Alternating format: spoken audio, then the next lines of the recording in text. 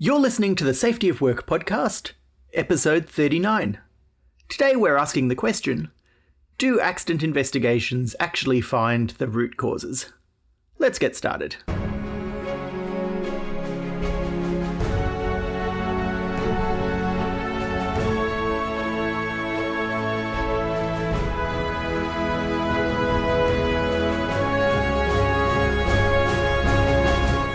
Hey everybody, my name's Drew Ray and I'm here with David Proven, and we're from the Safety Science Innovation Lab at Griffith University. Dave, what's today's question?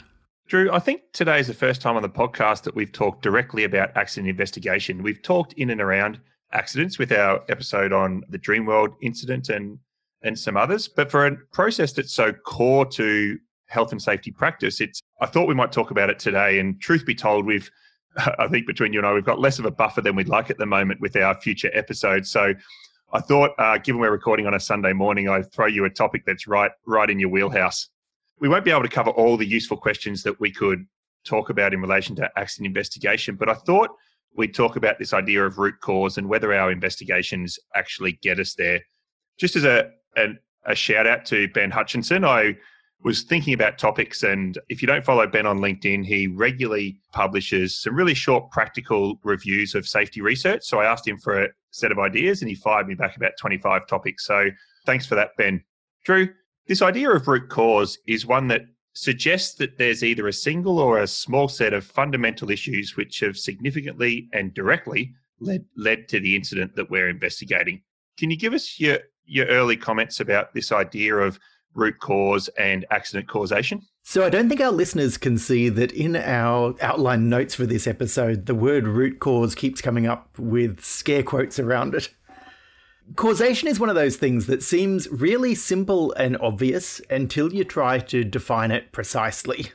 Even very basic notions of what causes what are tied much more closely to ideas of responsibility and blame than anyone really wants to admit, particularly people down the sciencey end of safety science. So, really simple example, a person drops a glass and the glass smashes. What caused the smash? Is it the fact that the person let go of the glass? Is it the counterfactual that someone didn't catch it first? Is it the fact that the glass didn't bounce? Is it the existence of gravity? Is it all of the events that led up to that person being there in that place at that time with the glass in their hands? And so you start with this really simple idea of let's investigate and find out the causes. You start to think about exactly what you're doing. It gets really complicated. We don't want to go into that too much in this episode. I think we can very quickly sort of narrow down to two things that hopefully we can agree on.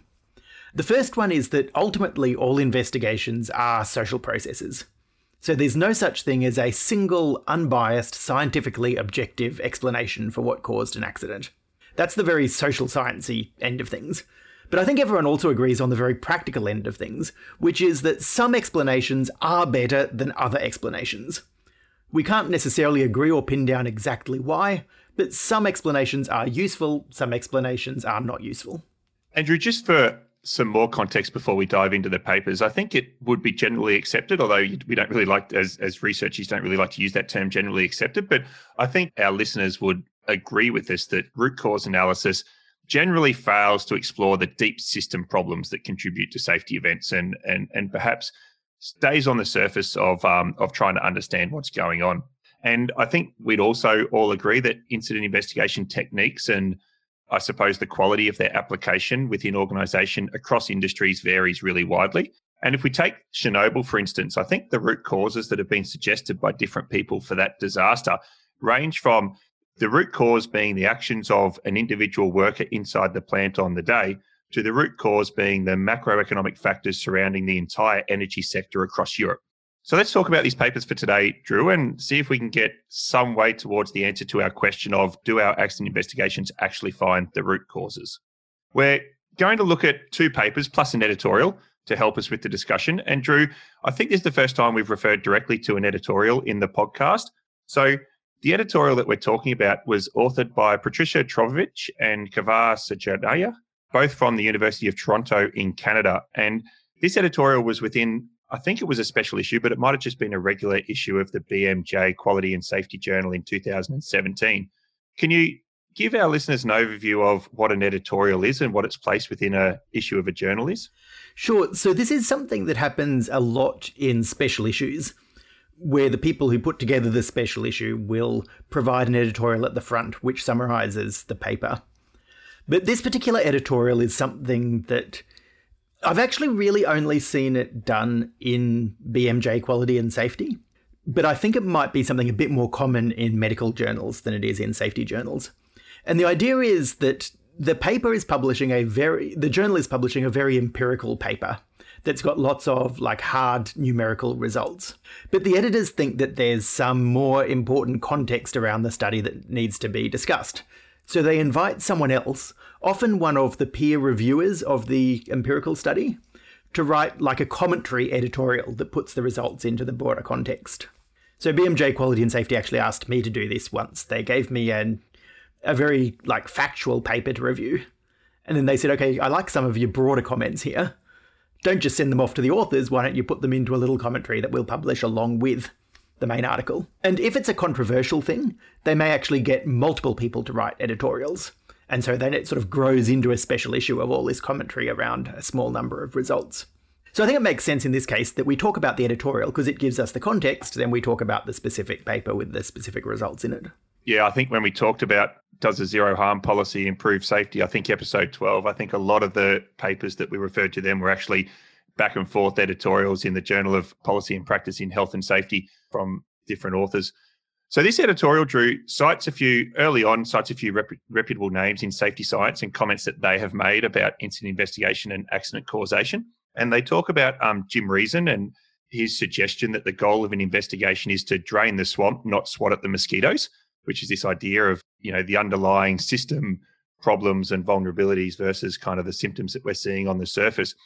And they also cited a paper that was co-authored by Nancy Levison, which described accidents in complex socio-technical systems as being the result of active failures, which is, we might also talk about proximal causes or sharp-end actions, which is how the operators acted, and these latent conditions, which are the underlying circumstances that give rise to the behaviours or some of the blunt-end conditions in the business. So the warning here, I suppose, in these two suggestions by Levison and Reason is that if we treat the active failures, the things that we see immediately surrounding the incident sequence itself, then we're treating the symptoms and maybe not the underlying illness. Andrew, one of the other things I liked in this editorial was that they said that an investigation can really only generate hypotheses, not corrective actions. So they talked about when they found a problem during an investigation, then what they might do when they're coming up with corrective actions is to look at other interventions that are already in use in different types of applications. But they could only ever, I suppose, hypothesize about whether these corrective actions would actually address the findings in this particular incident situation. So what they suggested was that we should always have a very strong evaluation process around any corrective action to test and check whether it actually addresses the things that we're trying to address. Yeah, I loved this idea of generating hypotheses, which makes a lot of sense if you think about an accident investigation as a type of research. So, even when we do case study research, where we've just got one case study, we're always looking to test and compare the findings, which is something that's not available if you're just looking at a single accident that happened in the past.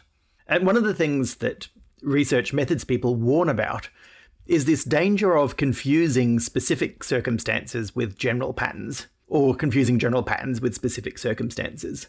Sometimes we see something that we think is special and unusual, and it's actually sometimes that happens all the time. And then sometimes we see something that we think is normal and it's a pattern, and it's really just this specific example in front of us. And that's the real warning for accidents, where you're talking about counterfactuals, things that didn't happen or that were missing. So when you say, improved communication would have prevented this accident, you're really going out on a limb unless you're sure that the communication in this particular case was very different to in other cases. And, most of the time communication's much better. And even then, you want to know why this occasion was special. What made the communication bad in this case so that you know how to fix it. Andrew, the final thing that I took out of the editorial for us to consider is the fact or the idea that the investigations that we're going to talk about, the investigators are internal to the organisation, which makes them part of the system and part of all of these latent failures that exist within the business. So therefore, internal investigators will commonly conclude that the organisation's policies, procedures, leadership were effective and so on.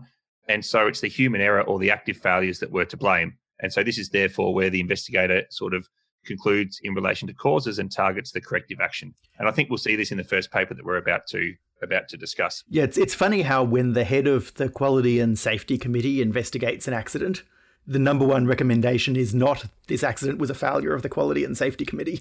Andrew, I think I've reflected on that a few times and mentioned it, that I don't think in the last 20 years I've ever seen an incident investigation ever make any comment in relation to the Health and Safety Department itself. And even particularly, you'd expect, given how often the same accidents recur, that one of the recommendations you definitely should be coming up with, if people were genuinely being sort of honest and consistent in their investigations, were clearly our last investigation failed because the accident had just happened again. Therefore, we need to do investigations better.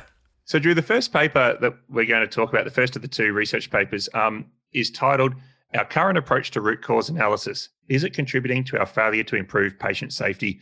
And like from the editorial, it's from the British Medical Journal, Quality and Safety. The paper has 7 authors. I won't list them all, but it does include the late Bob Weers, who for decades pioneered the introduction of resilience engineering principles and practices into patient safety within our healthcare, and Terry Fairbanks. And Terry's currently the VP of Quality and Safety at MedStar Health in the US and a professor at Georgetown University. And I was fortunate to spend a bit of time with Terry in pre-COVID days in Florida 18 months ago or so, 2 years ago at a Safety 2 in Practice workshop. So, very, very experienced and academics and practitioners who are involved in the authoring of this paper. Drew, can you tell us a bit about the method? So this is a fairly simple paper. It's a review of root cause analysis investigations at a large New York teaching hospital. What the authors did is they got hold of all of the RCAs that had been performed over a time period of 8 years, and they did a qualitative analysis categorizing them in really 2 senses. One of them was about what the sort of type of problem was that prompted the RCA, and the other was about the recommendations. And we're going to be talking mainly about the recommendations side of it rather than the cause of the accident side of things. So, first interesting thing in the results, there were 302 RCAs in total conducted over this time. And for 196 of those, the finding was that the required standard of care was met and that therefore there were no recommendations. So, David, what does that say to you about the purpose of an RCA? If they find that the required standard of care is met, there's no recommendation. Well, I think, Drew, it makes the purpose of RCA to be a sort of defensive political process. So I was left wondering about how the decision for these 196 were made. And then the 106 that didn't meet the required standard of care, I think when I had a look, nearly 40% of those 106 involved the death of a patient. And I assume that the other 60-odd% were where there was a really clear action by clinicians that was in breach of a hospital process. So I suspect that in the 196, the clinicians generally followed all of the stated rules, and what had happened was there was some kind of complication associated with the patient's underlying condition that was not, I suppose, was not something that the way that the clinicians practiced or the hospital systems operated, they believe contributed to it. But I think, Drew, in answering that question, what does it say about the purpose of RCA? I guess it means the purpose is to be a defensive political process as opposed to a genuine learning process, because I suspect in that 196 cases where the standard of care was met, there'd be a huge amount to learn about the systemic factors, whether the standard of care that was followed is appropriate, whether something else needs to be learnt. But I just feel like the hospital didn't think they needed to go there for those ones. I think it's somewhat telling too that the vast majority of these ones that did get investigated further were to do with surgery. And if you sort of go through the various departments of the hospital, you can almost think in terms of what are the political consequences of something going wrong here. And that's the order of the number of RCAs that happened. So we have more than half of them are surgery. And I think one of them is in the psychiatric care area.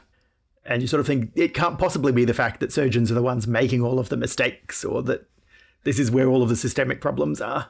No, it's probably the place where the mistakes are the most visible, though. I think in some of the examples of if you leave something that you shouldn't inside a patient during surgery, or if you misadminister medication, then the mistakes are obvious. Yes, and I think that's the sort of key word is there's a very mistake focus here.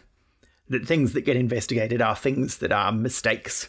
And so we can tell ourselves we're doing the RCAs for improvement, but we're not doing them to look for opportunities to improve. We're doing them first and foremost to categorize and respond to things that are perceived as mistakes.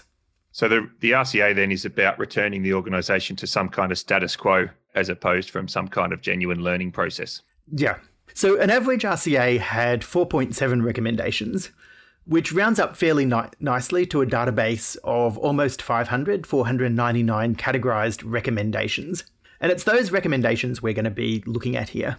So they followed a fairly standard process where multiple authors of the paper independently categorized them.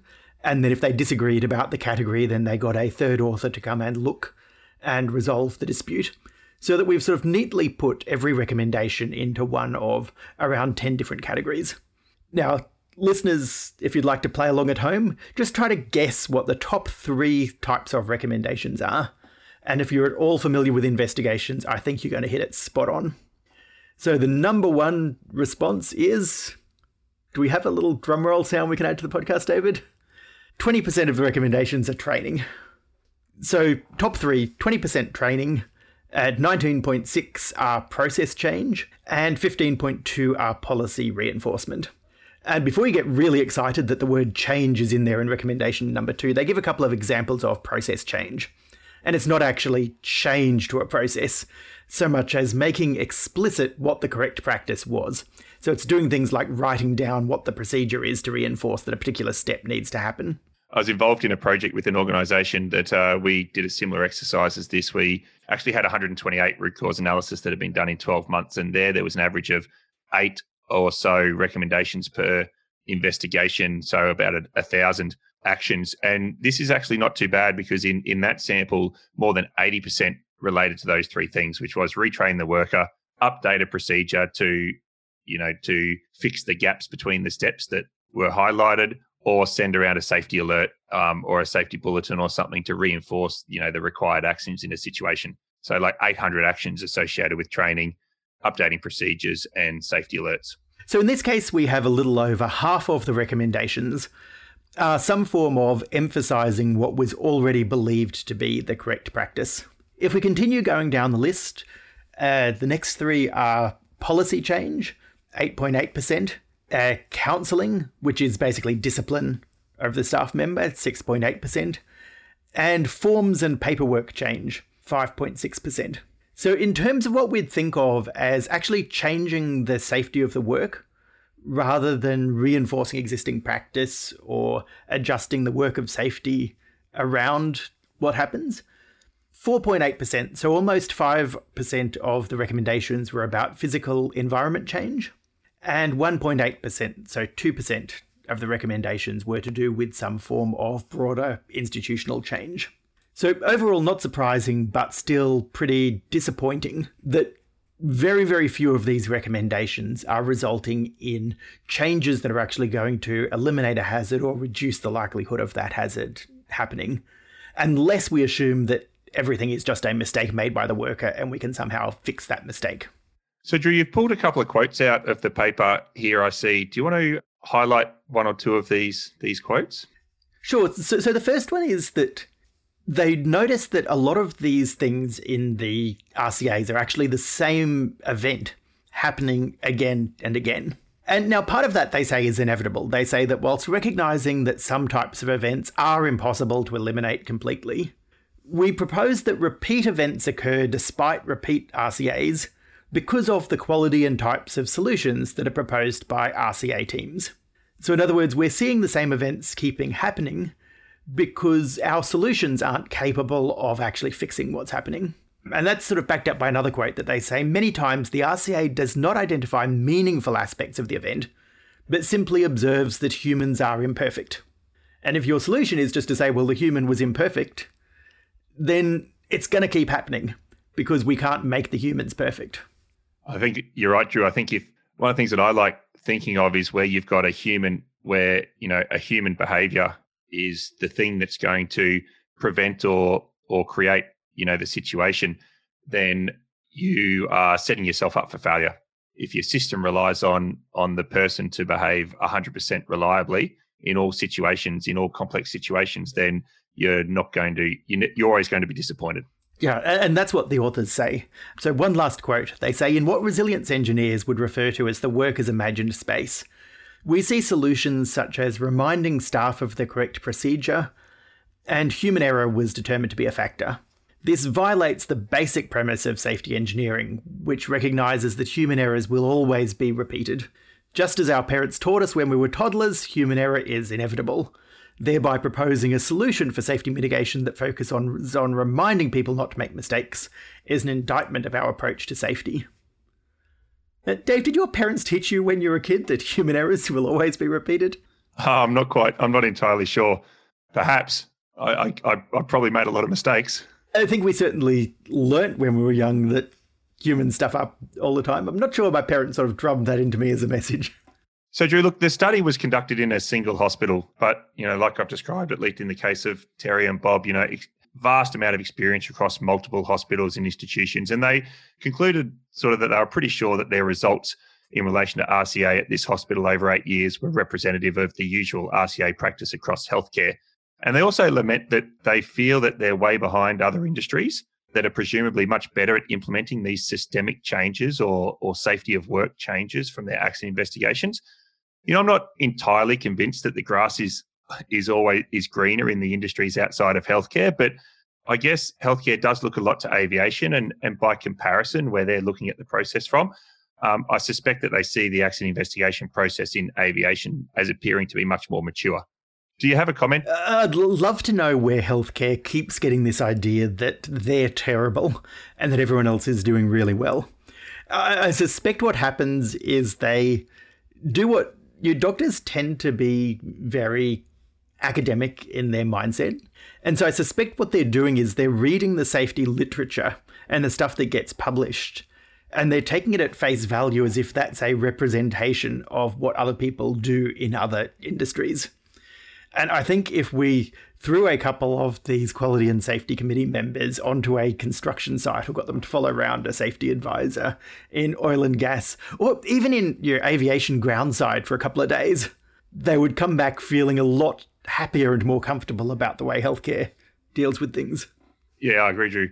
So the final paper we're going to talk about today, this paper is titled "What You Look For Is What You Find: The Consequences of Underlying Accident Models in 8 Accident Investigation Manuals." And given the title there, "What You Look For Is What You Find," yes, Eric Holnagel is one of the authors, along with Jonas Lundberg and Carl Rollenhagen. So this paper was published in Safety Science in 2009, Drew, about the time that Safety 1 and Safety 2, Eric was writing about Safety 1 and Safety 2 and writing about what you look for is what you find in relation to organizational safety practices. So this study reviewed 8 incident investigation manuals. So basically, it's quite a simple study, Drew. Or what the authors did was they picked up 8 different incident investigation manuals. The manuals themselves came from a combination of industries across the public and private sector in Sweden and Norway. So they got the Swedish Maritime Inspectorate Manual, the Swedish Occupational Safety Regulator Manual, the Swedish Rail Manual, the Swedish Road Safety Manual, the Aviation Safety Manual, the Patient Safety Manual. So all these different industries across Swedish, let's say, government organisations. Then they also got the Statoil offshore, the oil and gas company, the Norwegian oil and gas company, which is now Equinor. They got their accident investigation manual, and then Forsmark, which is a nuclear power station in Sweden. They got their accident investigation manual.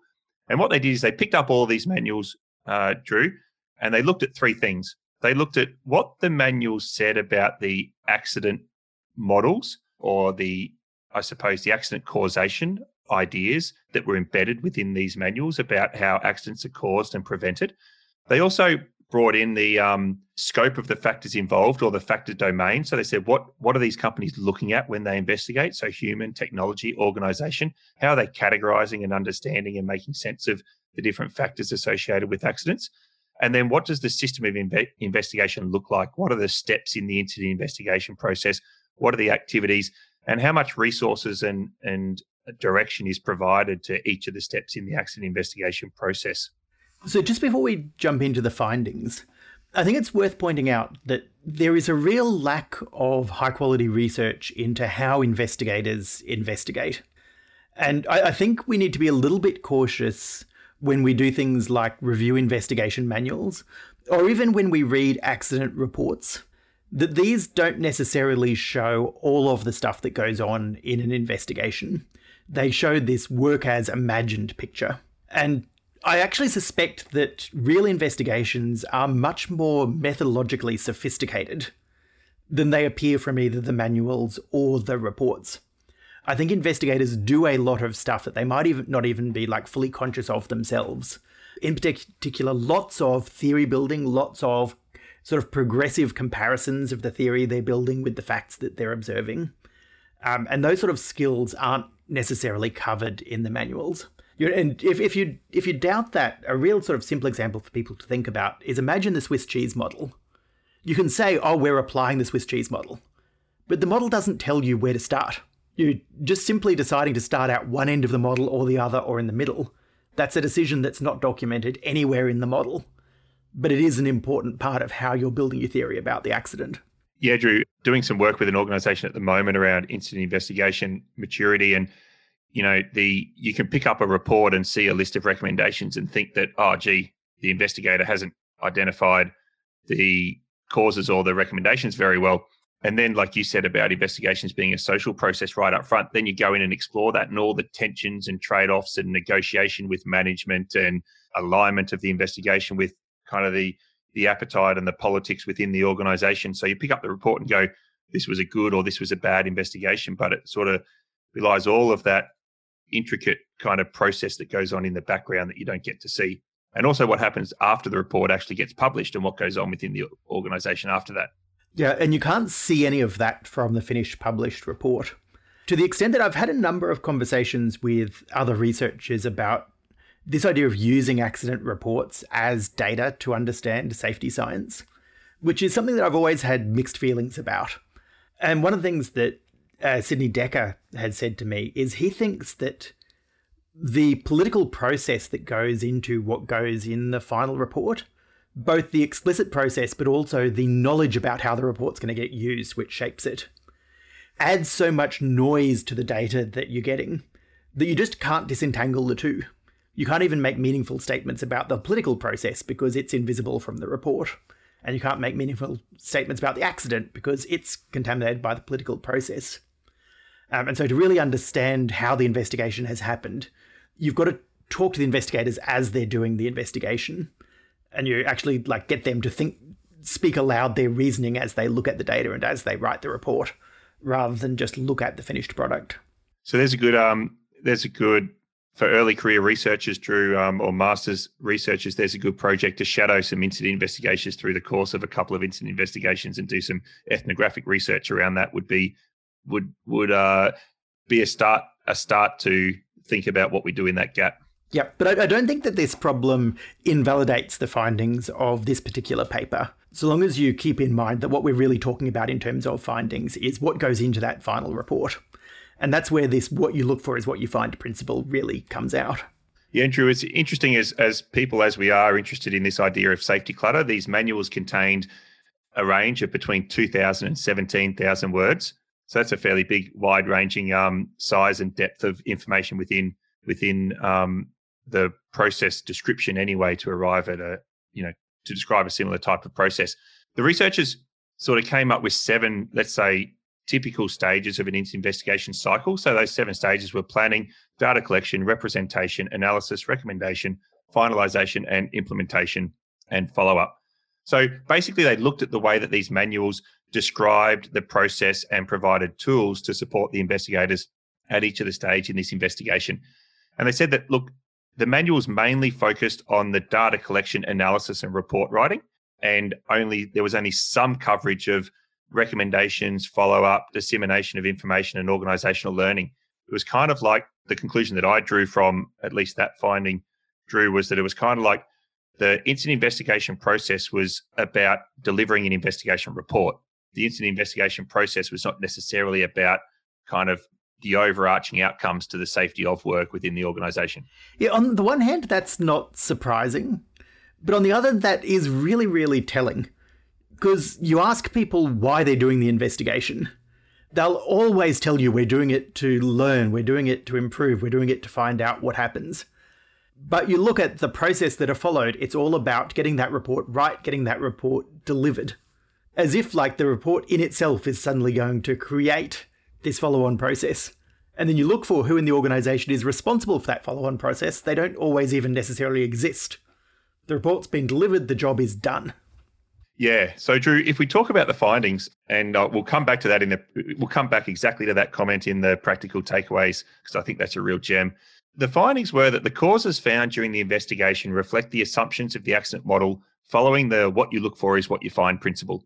So depending on the accident causation model embedded within the manual, depending on the way that findings get categorized and labeled, will essentially determine what the investigator finds during the process, because they know how that those findings have to be reported.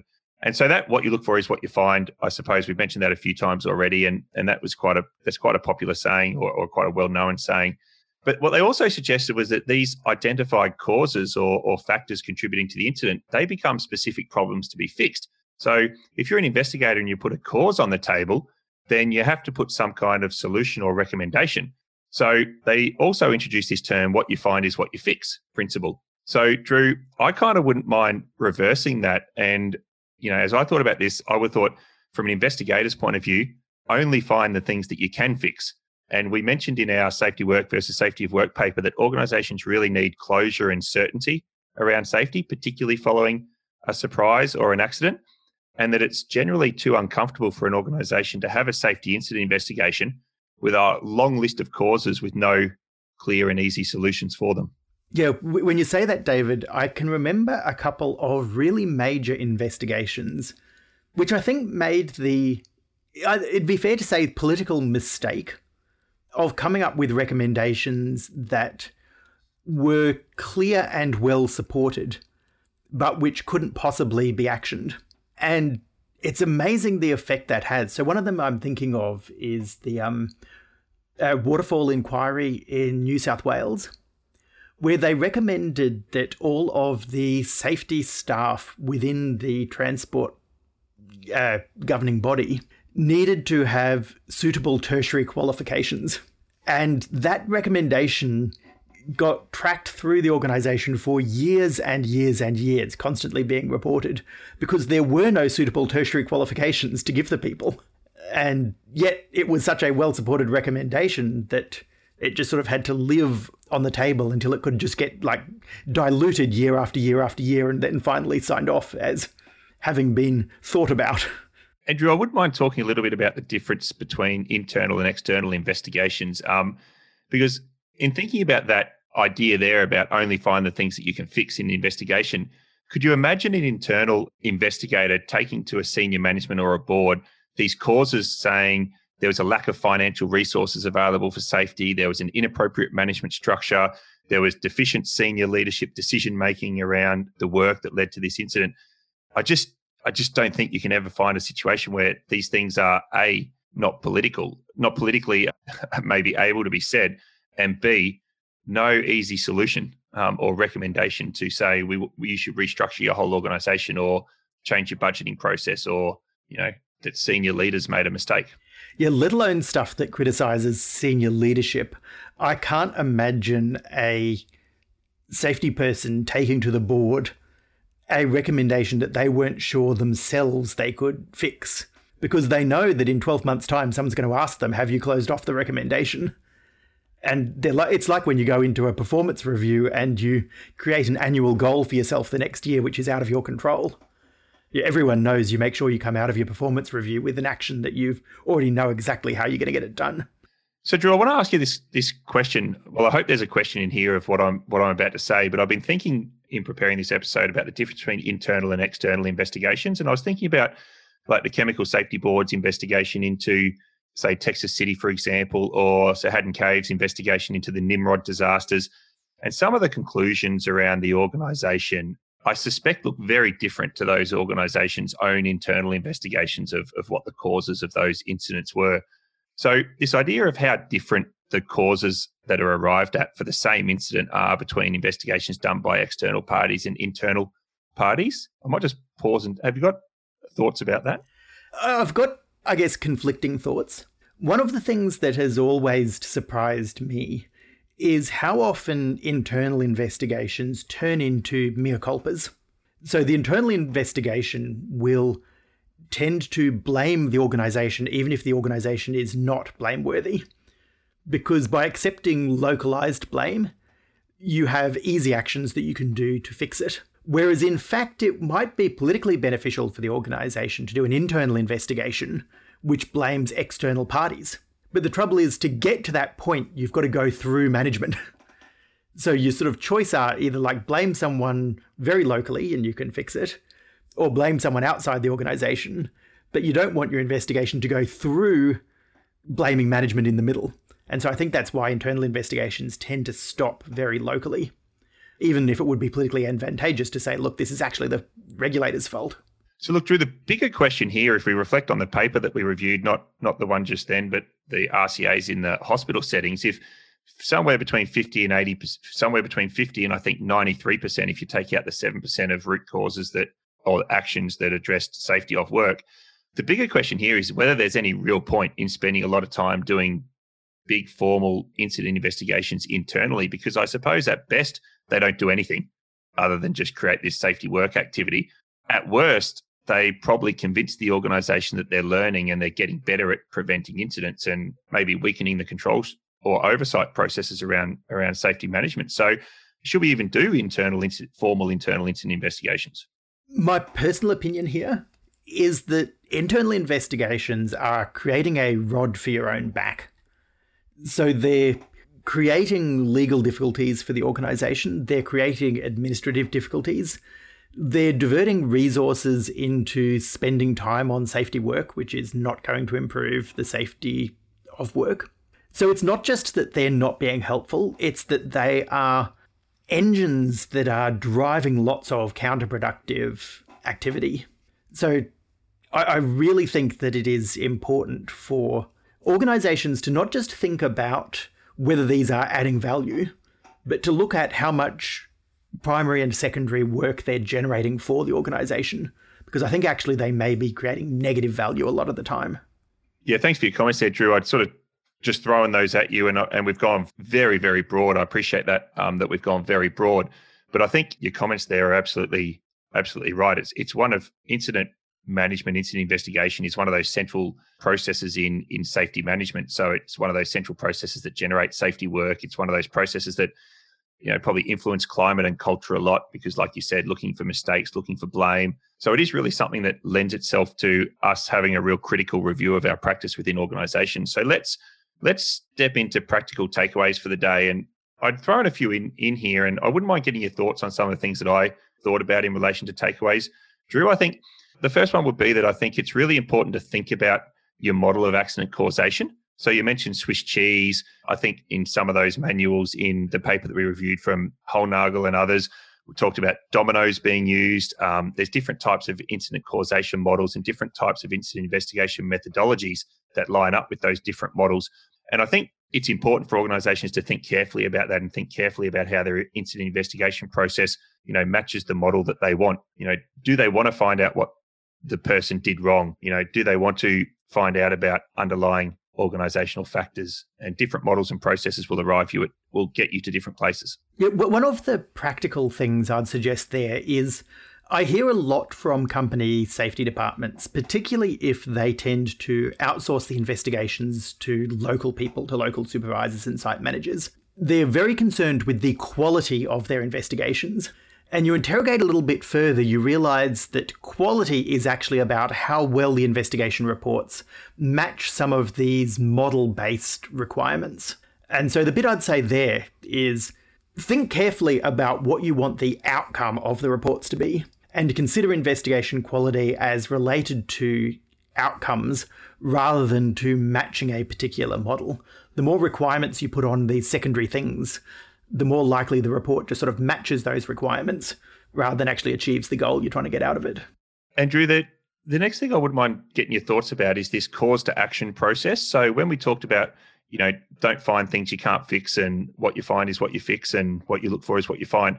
So this idea that that if we've got processes in our organization where causes get categorized, and popular ones, something like ICAM, where there's a PEPO classification of causes, so people, environment, equipment, processes, and organization. Investigators know they're going to need to put causes into these categories. They're also going to know that people and process factors are easy to come up with the actions like we've spoken about training and procedural updates, and going to know that organizational factors are harder to come up with actions for. So thinking about the way that causes get captured and how we can do that in a way that I suppose forces a broader identification of factors, maybe finding ways in our process to decouple the cause to action link. And in here, I'm thinking about typically we make it the responsibility of the investigator to come up with the recommendations, as opposed to just making it the responsibility of the investigator to come up with findings and then hand a bunch of findings over to the organization to say, now, it's not our responsibility to come up with the actions. Because I think if you expect the investigator to come up with the recommendations, then they're going to limit the causes that they put on the table. So I think you're right that coupling is a real problem. And I know that some organizations specifically do create the coupling. I know a couple of safety academics who I'm not going to name in this podcast, who tend to judge investigation quality on whether every finding is linked to a recommendation. And some organizations have that as a rule. Every finding must have a matching recommendation. And if you think about that, rule actually works in reverse. It doesn't make sure that there's a recommendation for every finding. It actually makes sure that there are only findings where there can be a recommendation. And so if you get rid of that rule, you encourage more broader consideration of causes. No, I'd agree, Drew. And I'm familiar. I know organizations that do that. They actually have certain types of causes that, it's mandatory to have a recommendation to address that. And I think all it does is censor certain causes from the report. The next coupling or the next link is this action to evaluation process. So we talked early on in the podcast about incident investigation processes generating hypotheses about what might be able to improve a certain situation in the organization. So having in your incident investigation process some sort of action evaluation process. So how you go not just about recommendations, but recommendation to what the desired change that's meant to be driven by that action. So what's the mechanism? What's the measurement process around how we're going to know if that change is happening, and what the evaluation criteria is, the effectiveness. So you've almost got, the first half, the entire, let's just say, arriving at the recommendation is only 50% of the process, and going from the recommendation all the way through to evaluation of effectiveness is kind of like the second 50%. And I don't know that second 50% happens in organizations other than just a tick in the box at some point that says the recommendation is done. So David, I'd be interested in your thoughts on how we could fix this. One of the things I was thinking as you were saying it is that we tend to make the recommendation the thing that needs to get closed out. So if you've done the recommendation, you're done. Even if the recommendation is consider this or review this, we can say we've done the consideration or we've done the review. What would it look like if instead of that, we listed our goals and our suggestions for how to achieve those goals? So, the goal is we need to improve communication within the organization. Our recommendation is we think this might work by providing communication training. But the recommendation never gets closed off until the goal is actually met. If you provide the training, communication still doesn't improve, you can't close it off. Yeah, look, that idea of goals, or even when you're talking then, Drew, I'm thinking outcomes. If, before your list of recommendations, the investigation process had a set of outcomes to be achieved, then that puts the recommendations into context, because typically the recommendations are means or process type actions like communicate this or update this procedure or do some kind of process or step towards an outcome, but rarely is that outcome clearly stated of what's trying to be achieved. So I think something like as simple as that would add a huge amount of value to the recommendation process. And that also lets people refuse the recommendations without disagreeing with the goal, which I think is sometimes necessary. Someone could read the report and say, okay, I agree with this goal that we need to better equip our supervisors for this situation. But I disagree with your recommendation that every supervisor should be tertiary qualified, because that's just not practical. However, in pursuit of that goal, we can do this thing instead. Yeah, I agree. I think you could have endless examples of the types of actions that we see in investigations, and we could have debates over the outcome. And I think we've said also in our safety work versus safety off work, it's very hard in these processes for managers to disagree with an investigator because they'd be seen to be, have a desiring a lower level of safety, which doesn't create a psychologically safe space to have some real critical debate over whether the actions are really useful. So when you quietly talk to a manager and says, "Oh, is doing all of this training and all of this procedural update and all of these safety alerts and all these toolbox talks, is that improving your business and improving your safety?" Every manager will quietly say no, but inside a meeting with senior management will nod their head and say, "Yes, these are good actions. We're going to do them." So I think, Drew, creating some steps that enable that sort of critical conversation is going to improve the process. The last practical takeaway here, Drew, I didn't know how quite to describe it, but I thought about the mindset and the autonomy of the investigators and this idea of safety work versus safety off work. And I said we're going to come back to this when you mentioned it earlier in the podcast in the practical takeaways, this idea that is the objective of the investigation to comply with the investigation process. So I've done a good report. It's filled out the template that needs to be filled out. I've got a recommendation for every cause. I've done it within the 28-day mandatory timeframe to complete the investigation. I've done a good job as an investigator, as opposed to the objective of the investigation to arrive at, proposed actions and evaluation methods that improve the safety of work, this idea of quality over compliance. So what is the goal of the investigator when they're doing the investigation process, and how much autonomy do they have to take 3 months for a complicated investigation instead of meeting the 1 month deadline and so on? So, David, this is a point where I think we do need to be not cynical, but honest about the purpose of conducting internal investigations within organizations. We can be as aspirational as we like about how to redesign investigations to improve the organization, but that needs to be in the context of that's not actually why people do investigations. People do investigations to achieve closure and to return the organization to a normal state of operations. And that is always at least one of the goals. Even if improvement is also a goal, that finding of closure is important and it is legitimate. And if we ignore it, then we don't understand all of the pressures that are placed on investigators. So I think the key to this suggestion you've got here is that decoupling that you suggested earlier, that we need to somehow decouple the purposes and make it possible to get your thing delivered in 28 days without that being an end to the whole process. And have the opportunity that, yes, I can deliver my quick, simple report, but that doesn't close off learning. That just gets that out of the road. So now I can focus on taking these hypotheses or taking these suggestions and working out how to improve the organization based off it. Thanks, Drew. Drew, is there anything you'd like to know from our listeners in relation to accident investigation? You spent a lot more time in your career thinking about accident investigation. Is there anything you'd like to know? So I do know that whenever we talk about investigations, lots of people get up in arms and they say, well, okay, this applies to other people and other people's investigations, but not to my own. So what I would really like to know is if you think that the stuff we've talked about in this episode doesn't apply to you, what's your secret? What are the sort of key tips that you would give to other organizations that you think escape from this RCA trap and allow investigations to lead to more systematic long-term organizational improvements? I look forward to getting some of that feedback, Drew, because I think the practical transfer of lessons would be something that our growing sort of listener group can share with each other. And we've tried to do that a little bit with some of the posts on LinkedIn for the group. I think there's sort of about 800 people now that follow the Safety Work podcast on LinkedIn, and trying to create a real sense of community and sharing across that group would be really good. So, David, our question for today was, do accident investigations actually find the root causes? What's the answer?